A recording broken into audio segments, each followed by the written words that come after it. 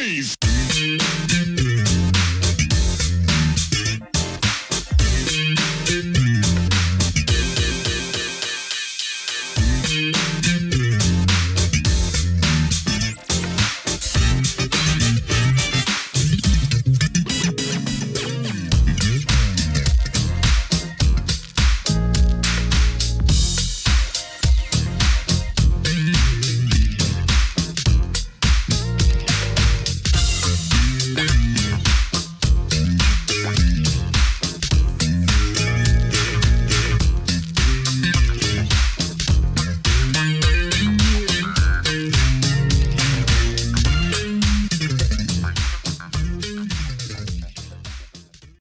Welcome back to the next part of this Truth and Rhythm episode. Be sure to subscribe to this channel. If you've already done so, please share it with friends. Also become a member by joining Truth and Rhythm on Patreon, or consider donating at funkinstuff.net. Thank you so much for your interest and support. Enjoy. How hard is it for you stamina-wise? You get into one of those 3 or 4 hour shows. Well, when I was young, I was young. Now that I'm, 66, getting ready to be 67 in a week and a half, I'm trying to bring what I have and then let the young kids do what they do. What about in terms of just your, lips and things like that, and your wind? Well, it's what we do with P-Funk. Still does the thing, and we're still working with mics, it's like I don't do P-Funk shows without mics, but chops are what they are, technique is not what it was 30 years ago, but close enough for jazz. How do you decide, like, among you guys on the arrangement or who might take a solo when, that sort of thing? Well, of the arrangements were already there when we got there. As times pass, we start doing more arrangements. We do arrangements. Greg writes a lot of the stuff. When he wasn't there, me and Greg wrote stuff. Greg writes a lot of stuff. And, we decide, we're doing this one. Oh, we're doing that one. We never really got that caught up into, we have to do this one because I wrote it, or we have to do that one because he wrote it. It's not that. So, we just go by time. You never know. You might come up with something that's like, hey, we need to do this, but we don't know where we're going to do it at, so, let's do it right here. And do you get reactions from George sometimes? Will he just like kind of give you like a real, what reaction from George makes you think, oh yeah, that was good, he likes that?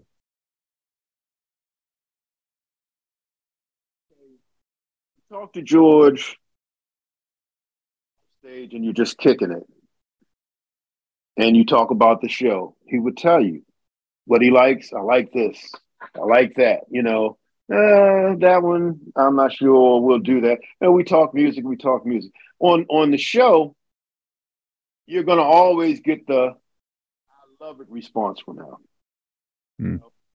But you can look in his eyes, and even though he's got the I'm love it face and da-da-dee-da-dee, it's like, he's not loving that one, So next time you do the next one. Does it mean anything if he puts the mic in the bell of your horn, or is that just he'll do it anyway? he's gonna do that.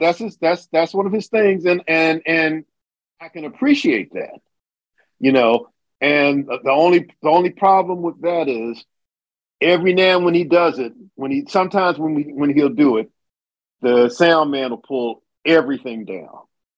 It's like immediately. So bam, everything's down, and he doesn't pull it back up, or he starts pulling up. Oh, I'll pull George's mic back up, but so you have that problem. But when he does it, I already know I know it's coming usually, and when it's coming, I'll back off, and because I can play the same parts loud or softly.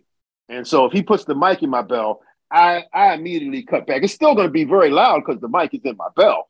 But, I cut back so it doesn't have that same force and same wind level that'll really make it, be like, oh, my God, what the hell was that, And so, yeah, but sometimes when he brings it at a certain spot, it's like, oh, shit, now I have to I have to, straighten it. Or then you have to go back to your mic and it's like, oh, I can barely hear myself now, because you don't have that lead mic juice.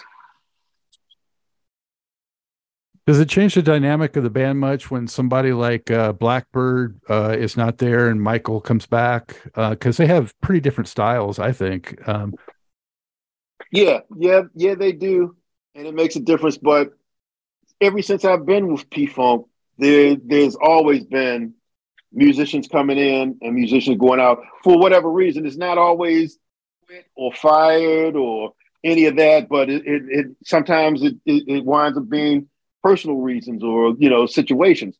So when we had Mike and Bird, is really one thing, right? We've got Mike and Bird. So then when you have Mike or Bird, different thing. So then at the same time when we had Mike and Bird, we also had Boogie and Gary. So which we know created space. Now we've got Garrett and Traphael, so they do their thing, but you still need a Mike or a Bird, or Mike and a Bird, or Ricky Rouse. Yeah. Hazel. Oh man, it's incredible history of players. Mike, I would say, is more rock, and I would say Blackbird's a little more jazz type.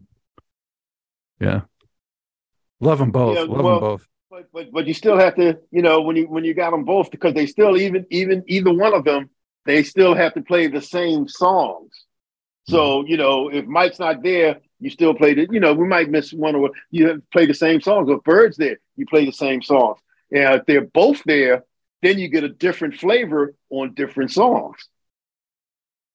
Definitely. Yeah. They don't do Maggot Brain or Cosmic Slop and things like that the same. They're definitely different. Well, and nowadays on the shows, when we do the shows, the time factors are as such that, there's so much material that's 20, 25, 30 years old, and there's still new material that has come out that, that we don't get to do all of it. We did the Funkadelic album, the Shake the Gate thing, and the last one, the one about the pills, Medicaid fraud dog. Medicaid fraud dog, yeah. So it's like we were doing those, we worked them in, but it's a hard balance to get the songs that real hard P-Funk fans want to hear when they come to a P-Funk show, and the new generation of people that say will be coming to see the shows when they say it's my son and George's granddaughters and George's grandsons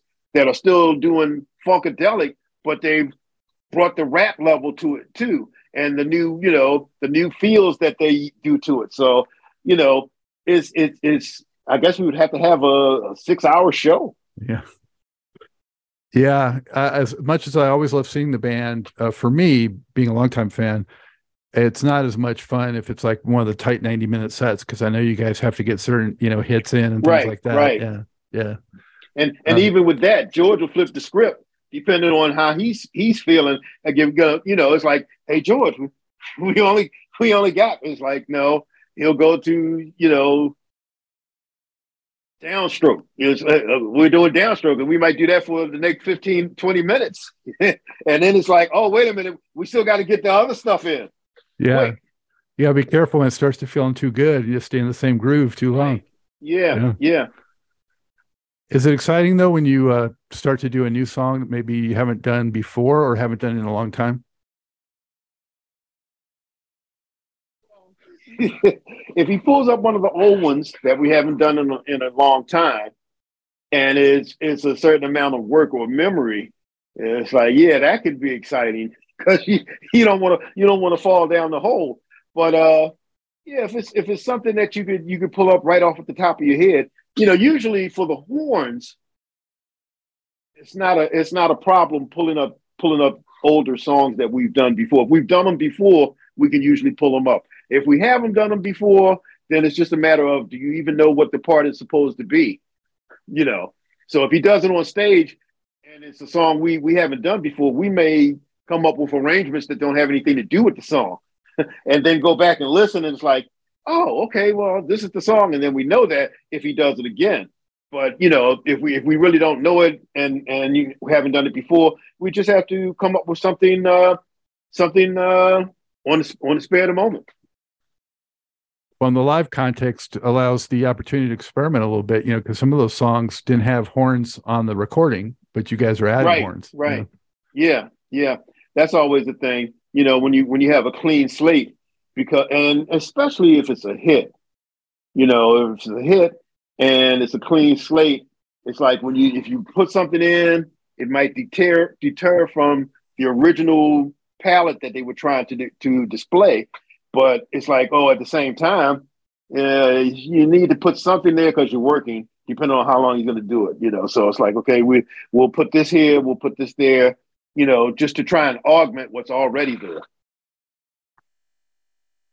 Did you get to spend much time with Bennie? Work with Bennie a lot. What can you tell us about Bennie? Went to New Zealand with Bennie. Went to we've done sessions with Bennie. Bennie's I used to listen to Bennie long before I had a thought that I would be with Funkadelic, and I was always amazed with his classical input, because I was actually in another life. I thought that I had a possibility of doing classical trumpet, but it's like, oh, that's not going to happen. So, but in any sense, just working on certain classical things, when I heard him, it's like, oh, I could immediately identify with him. And when I met him, we were able to talk and discuss things musically that were like, oh, wow, he's really on that another level. It's like when you talk to a person, it's like, oh, we're talking. And then the conversation starts to go to, okay, now I'm just listening. And if you go further, it's like, okay, now I'm learning. And that was Bennie. So did he make, maybe horn part suggestions or arrangement suggestions, or he didn't go there? No. I mean, on his music, when we did his shows, his music, he had parts. But when we were playing with Funkadelic, he never. It's like, oh, they got it. He hear what we do. Now, if we didn't have it, which we usually did, but because I know with all the band, if you didn't have it, he would say, hey, it's this when it should be that. But with us, like, he did his thing and he was content that we had what it was supposed to be. Is there any way you can verbalize, Bennie, what it's like being on stage when Funkadelic is just in the pocket, deep groove, and it is that, amazing spot that is just pure funk? Well, that's what it is. That's the funk. But, just being there, doing your part and knowing that, oh, some way, the small part that I add to this makes this the whole that it should be. It brings everything into the whole. When all cylinders are firing, we all come in and everybody's doing their thing, and we don't have to like each other, we don't have to love each other, but when the beat comes down, bam, we're all on it. That's a good feeling. That's what music's about. Yeah. Do you feel like a spirituality through it? Well, I'm a very spiritual person. And so, yes, sometimes that does come into it. But you can't, as a professional musician, you can't sideline yourself or sidetrack yourself to that. And, to the detriment of the actual job that you're doing right now. In the listening experience, yeah, you can go there. But in the playing experience, you don't want to go there right then. You want to get it in. I'm sure this must have happened at one point. It would happen to anybody. Did you ever miss a cue or hit a sour note and just get a look from George or something like that? Come on, man. Yeah, absolutely. But I never. Yeah. George is, like I say, George is not the guy that's going to look to you for that. He, usually, and whoever in the band, first of all, as a horn section, we're our own. It's like, yeah, we yell at each other. We we do that. But no, not so much from George. George would let you know if it depends on how bad it is. If it's bad, since we talk personally, he would say, hey, that really sucked, which he's never said to me, because if it really sucks, believe me, at the moment of suckiness, I know it. No, we've never had that conversation. And put it in reality, and if it was really bad, it would be, he would have someone come and tell you, hey, you're fired. Because I've seen him do that, and it's like, yeah, at a certain time, he won't. It wouldn't be a drama, He doesn't like a lot of drama. It would just be business. Speaking of that sort of thing, and I had Greg Boyer and Greg Thomas have been on the show. But when Greg Boyer was on, he talked about, when he left for a while, and that things got, to a place where he didn't feel so comfortable, and he didn't kind of like where it was going musically. Did you have any feelings about that? And what was it you think that allowed you to like stick with it? Well, it's where you're at at a particular time. So as time changes, people change, their outlook changes. So for me, when I came in, it was work. And so it was work. It's a job. There are plenty of jobs. And when we got to the time that you're talking about, when Greg left, it was getting rough and things were, out of hand. But maybe at the same time, personally, I'm dealing with maybe different things. And so, I'm not really into trying to, okay, we started doing gigs with the Gap Band, Cameo, Chuck Brown, doing other gigs because at that time, P-Funk wasn't really working as much. It's like they would work maybe, we might do 3-4 weeks in 2-3 months. So, you need other work, you do other things. But I never really thought about, getting with other bands. My concept was, and still is, that at some point, because you have a platform, Parliament-Funkadelic, the P-Funk Horns, that you should try and do some things yourself. Start from scratch. And, it's like, that's why I did, it's a horn thing, G, which was, years and years ago. I guess that was maybe 8-10 years ago. And, it's like, oh, if we start there, we can use this and do the other thing or the other thing. And so I wasn't really too deep with just trying to get with another band and do another gig. Mm-hmm. And, at that point, some of that Parliament problems had started to correct. So it was started to have some course correction and things were getting better. So I was comfortable with what we were doing. And at the same time, see, you go on tour. I go on tour. I've been on tour for 43, 45 years.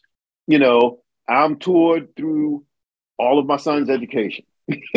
all of the important things in life, anniversaries, birthdays, graduations, all that. I'm on tour. So, at some point you take a minute and work on some of the other things in your life, trying to secure that so that, now, even though I'm not doing all of P-Funk's gigs, I'm comfortable. I'm not rich. I'm not, wealthy, but I'm comfortable. I got a chicken in the oven. I can eat a chicken. I can get a soda. So, I can come down here and work on music all day and nobody's going to get upset. So, that's where life was going. And it all depends on where you start and where you're trying to find yourself in the ending. I've always wanted to be able to do something from scratch, something on my own, and that's what the Baltimore Funk Foundation is. And it's not a just me thing. It's like, Kevin Oliver, Skeet, Greg Boyer, they've all, signed on. I'm bringing in all of the Baltimore guys from the early days, and we're starting to do like real music to let the kids be exposed to. And hopefully if I can get the funds, I'm looking for grants and I'm looking for grant opportunities to try and take this to the schools so the kids can be exposed to our type of music, see how it relates to what they're doing today or what they might want to do in the future, because no matter what it is, if you're a drummer, you need to know how to do certain basic drum stuff. If you're a trumpet player, you need to know one or two scales at least, right? As no matter how fluent you are in other languages of the horns, there are things you should be able to do. And hopefully we'll be able to pass some of that on to the next generation, funk for the future. Mm-hmm. Just popped in my head for some reason. How many trumpets do you have? I got one, two. I have one on the stand down here, one on the stand upstairs because I keep it on the stand in case I decide I want to play something, which I usually don't. So that's 2, 3, 4. 4 trumpets, 2 flugelhorns, got a valve trombone and a piccolo trumpet. And have you ever tried playing any other instruments aside from that type? Instead of brass horn instruments, I have a bass that I can't play, but I can beat out a thing to show to a real bass player. I've got a keyboard that I can play a couple of scales on or whatever, but I can get a certain chord structure if this is going to be the chord to try and write a song. So if I wanted to write a song, I want to use these chords, and then I give it to a real keyboard player, and it's like, wow, that's beautiful. Though I like that. It's like when I played it, it sounded like Mary had a little lamb. But just from a writing standpoint, to be able to say, oh, major, minor, diminish in your chord structure, I have a keyboard. But no, I haven't really shown any real proficiency on any other instruments. Mm. On your record, Benny, it seems like it was meant to be, right, from the 70s, that Bennie and the Jets would be one for you to do. It really did. When I first heard the song, I was like, what the hell are they talking about? But it just, and all the kids in school in the music department would be playing it on electric pianos because it just had that sound, right? And so when I finally came back and it's like, okay, I'm working on a song and I've been doing a lot of go-go because I work with Chuck Brown, Little Benny and the Masters and with EU and Sugar Bear and those guys over there. So, I started getting into the mindset of, oh, so you could take a song, whatever kind of song it is, and you can put that go-go beat on it and make it something else. But it's like, oh, it takes more than just slowing it down. So yeah, I decided, on the album I wanted to put Bennie and the Jets, and I wanted to do it go-go. Yeah, no, I love the treatment. Very cool. I hate the fact that I put the album out since then. Some 3 of the guys on the album since then have passed away, and that's why I really have kind of shied away from doing another one of those albums.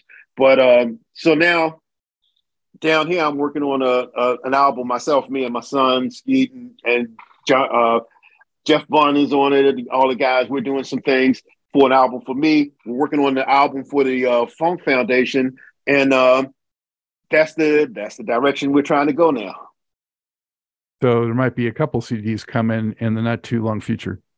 Not too long future. I was hoping to have mine because my personal is closer to finished, but I'm not trying to rush it. I was hoping to have mine before this summer tour started.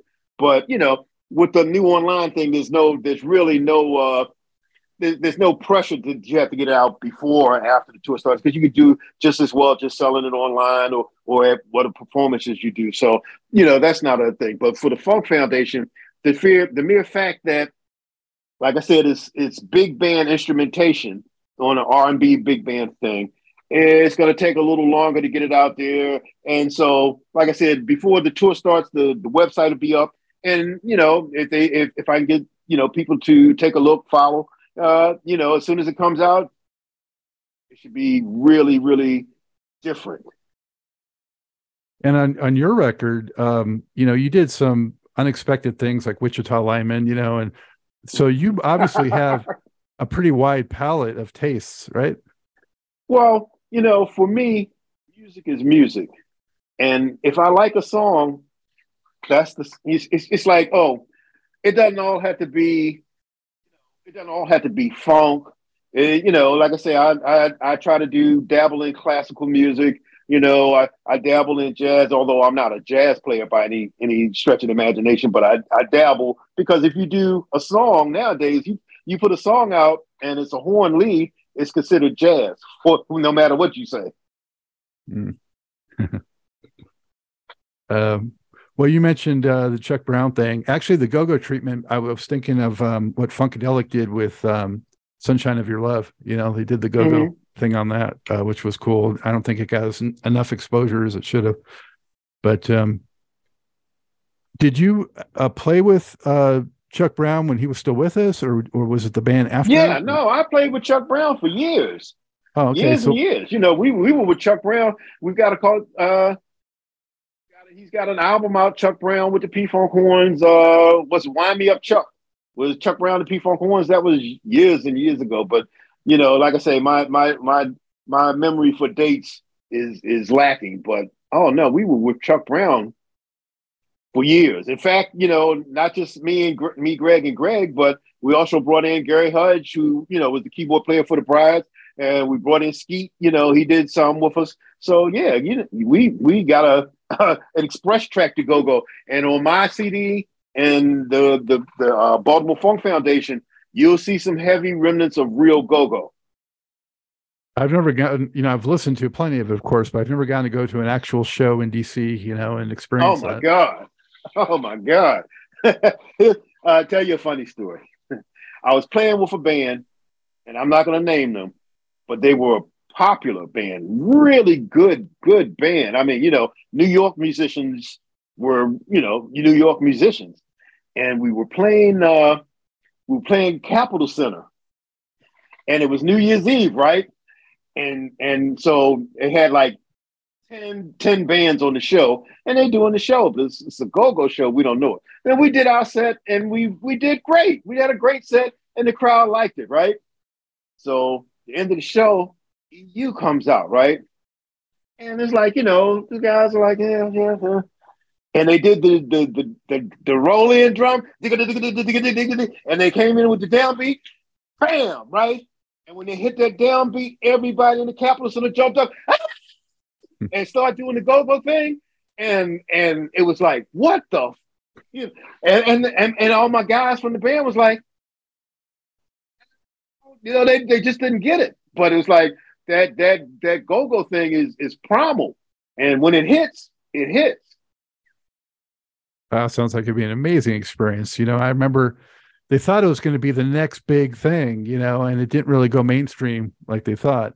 But well, because they kind of went weaponized. They like they try to do with some of the rap music today.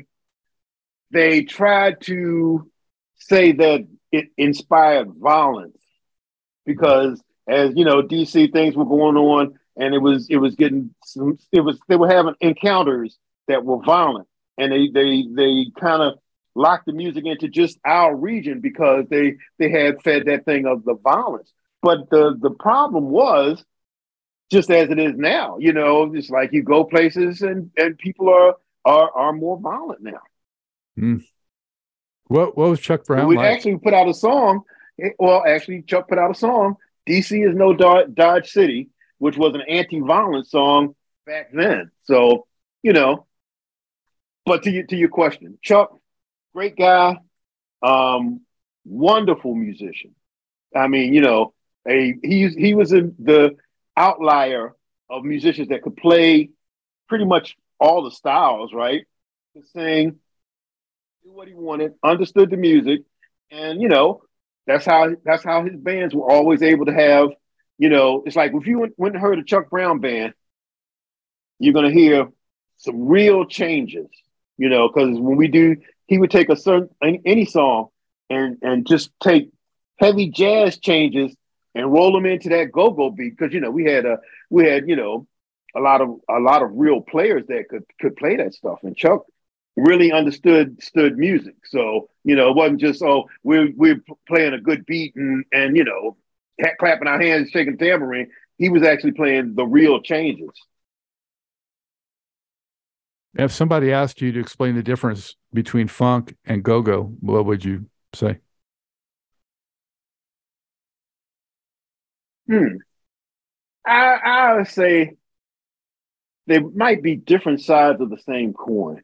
You know, it's regional as opposed to, well, we did go. We used to tour, Europe with Chuck. So, it was worldwide, but they really made go regional. But it would still be when it's all said and done, it would still be funk.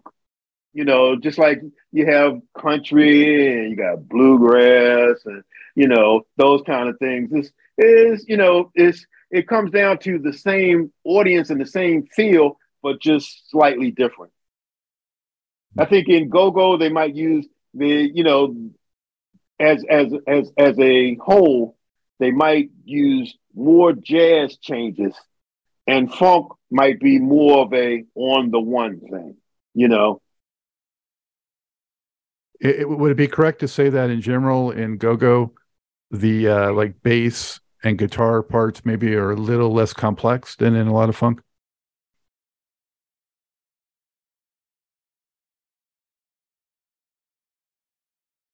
I don't. I can understand how someone would think that, but then it's like you would have to listen to different go-go bands because certain of them, like I said, with Chuck as being an outlier, we did a lot of complicated changes and stuff.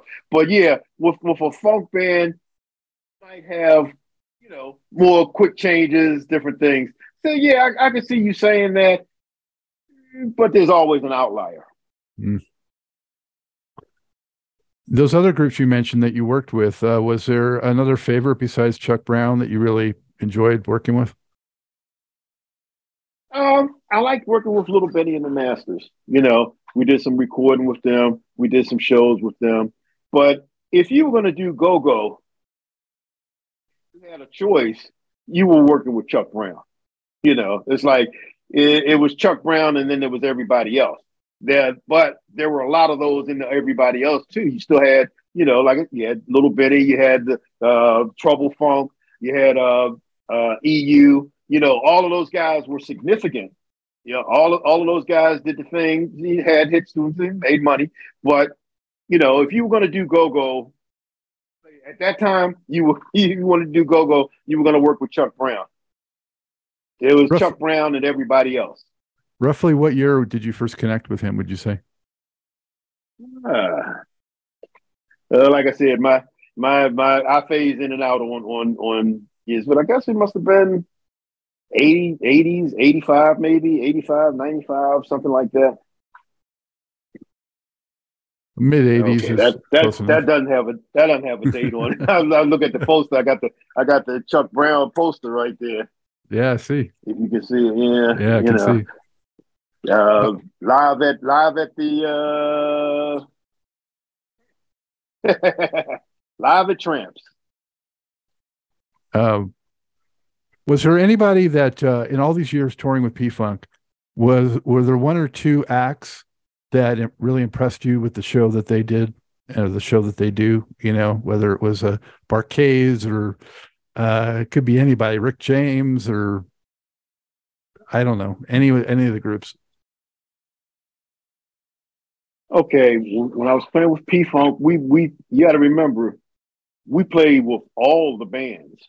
So yeah, there were some that especially the ones that we toured with longer, because when you play with the same band every night for a couple of months, you get to see what they're really about. And yeah, there were a lot of bands that I really liked, and there were other bands that not so much.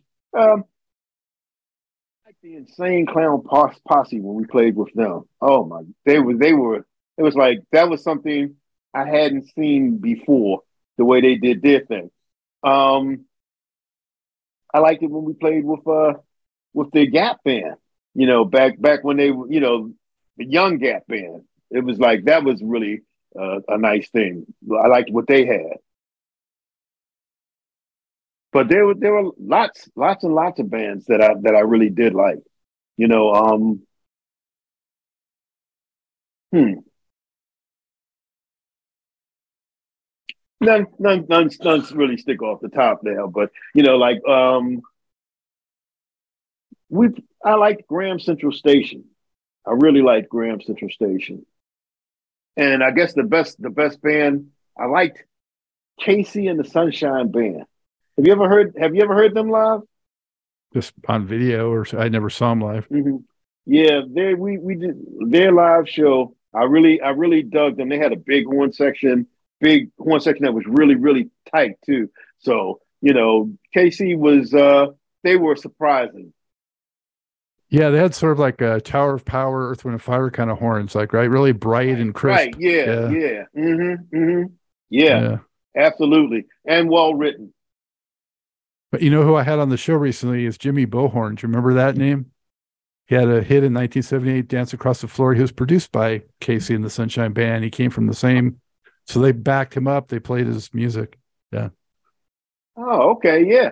Yeah. Well, that's awesome because KC had a great sound. When I heard them, it was like, oh, okay. Not just the popcorn that you might hear on the radio. Yeah. Well, I thought when they first came out, they had some funk happening, but then they kind of went more in a pop disco way. Well, I can understand that. It's like, hey, you want to make some money, that's the way to go. Yeah. Yeah. I think that's what it was about. Um, what would you how would you describe your signature sound playing your instrument? Okay, well, I'd like to have. I feel as though I have a certain tone that if it gets enough bandwidth, people can feel it, and I try to go for. Of course, you want to be in tone, and you want to be in tune, and I think I try to have a little brighter sound, on my horn with my equipment that I tend to, especially on the P Funk gig because a lot of the horn work in P Funk is accent oriented and pop oriented. So I for the upper register stuff, I like to have a little brighter sound, and I really like to have people feel it like, oh, they can feel him. So if that gets at anywhere near what you're asking. When I think of trumpet solos and the whole canon of P Funk, one of the ones that jumps to mind is Do That Stuff. So, yeah, Yeah. I did that. I did that one. Well, we do that from time to time, and you want to be ready for that one because it usually comes way late in the show, way late in the song, and then Rick and Kush they would push that thing up there, and because really either one of them would do it at any given time. Sometimes they do the show with just Kush, sometimes with just Rick, but either one of them would do it, and it's like, yeah, when it comes to that, you have to be ready. Hmm. Do you have any a couple of tips for young aspiring horn players? Long tones, do your long tones, which will help you develop your lip and your tone, and work your low notes. The low notes will open up the upper register for you. The trumpet always seems so hard to me. I played sax, alto sax, and just to be able to do so much only with, your mouth, it's just, and have that control. It's just impressive. Well, it all comes down to the very earliest part of your entrance into the instrument. Studying those little basic things is so boring. The long notes and the four on and four off, and then the four on and four off, and those type of things.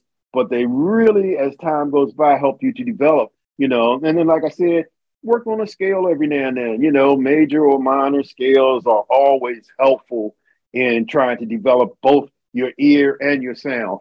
So, those are two things that for the youngest person, the person that maybe even just picked up a horn today, you get the little jazz band book with the whole notes written out and the fingering chart, and do those and don't get discouraged because believe me, I'm in the hotels now, and when I don't practice the stuff that I can play.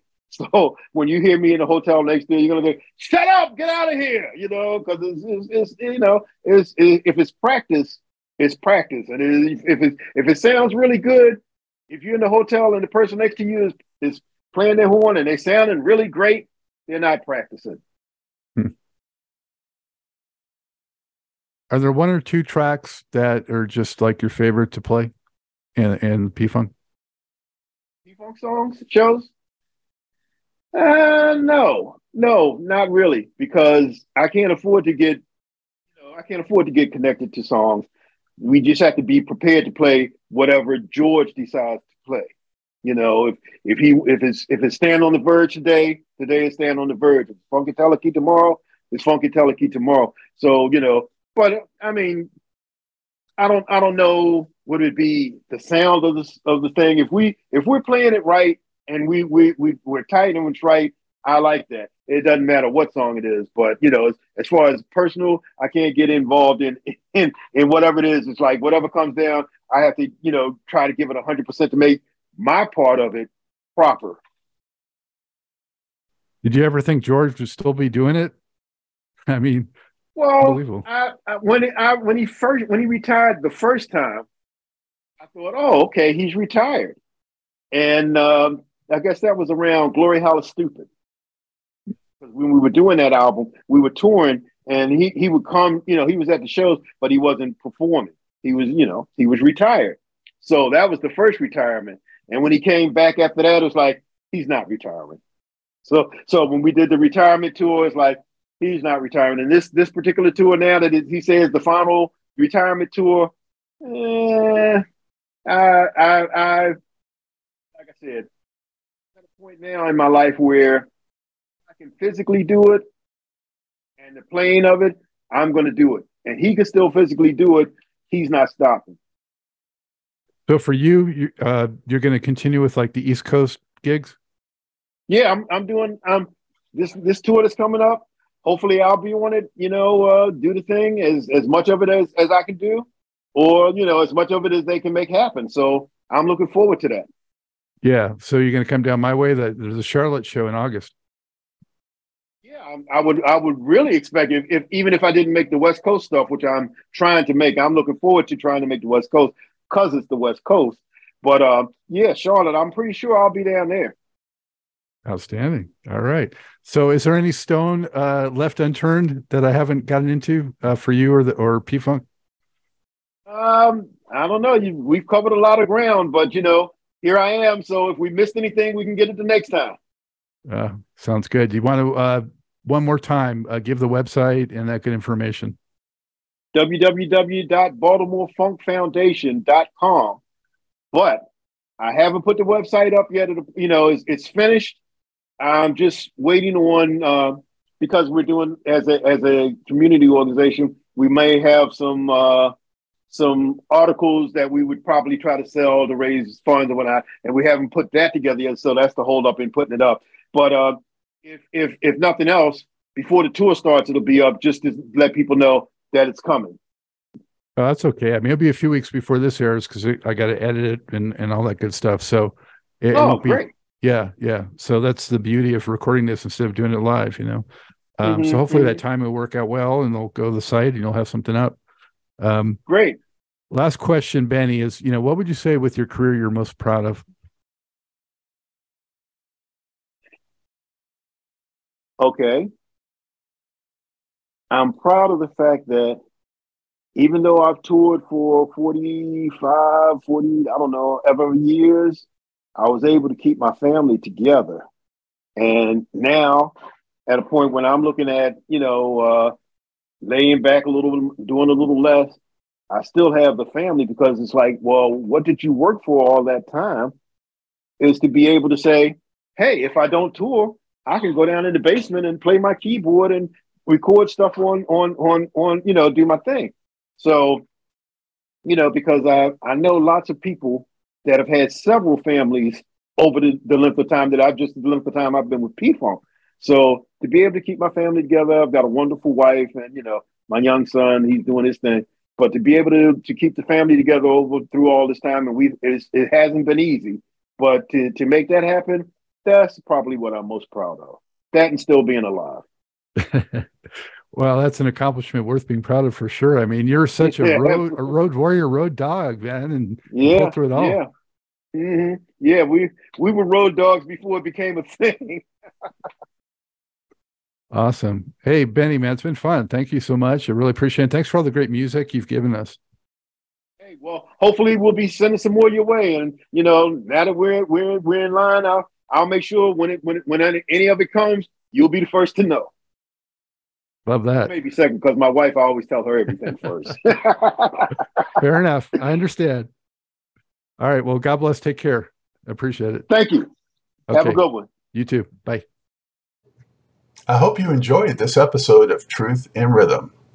A big thank you goes out to our guest as well as to you, the viewer and listener. Also, much gratitude to Pleasure for supplying the show's funky opening and closing music. As a reminder, you can always access the complete list of linked shows by episode at funkandstuff.net. I urge you to support this program and receive the extra benefits along with that by subscribing to the Funk and Stuff channel on YouTube and sharing it with funk, R&B, and jazz lovers, joining Truth and Rhythm's membership program at Patreon, submitting a donation at funkandstuff.net, buying Everything is on the One, the First Guide to Funk book at Amazon, shopping at the Funky Things store for cool merchandise at funkandstuff.net, and linking through funkandstuff.net for all of your Amazon purchases. In addition, if you're an artist or anyone seeking proven, results-oriented professional marketing, PR, writing, or editing consultation or production, check out the media services section at funkandstuff.net. Also, I encourage you to drop me a line at scottg@funkandstuff.net. I love the feedback, suggestions, guest requests, appearance and sponsorship inquiries, and just talking about my favorite subject, groove-based music. For now, and as always, this is Scott Dr. GX Goldfine saying, keep on vibing to the rhythm of the one.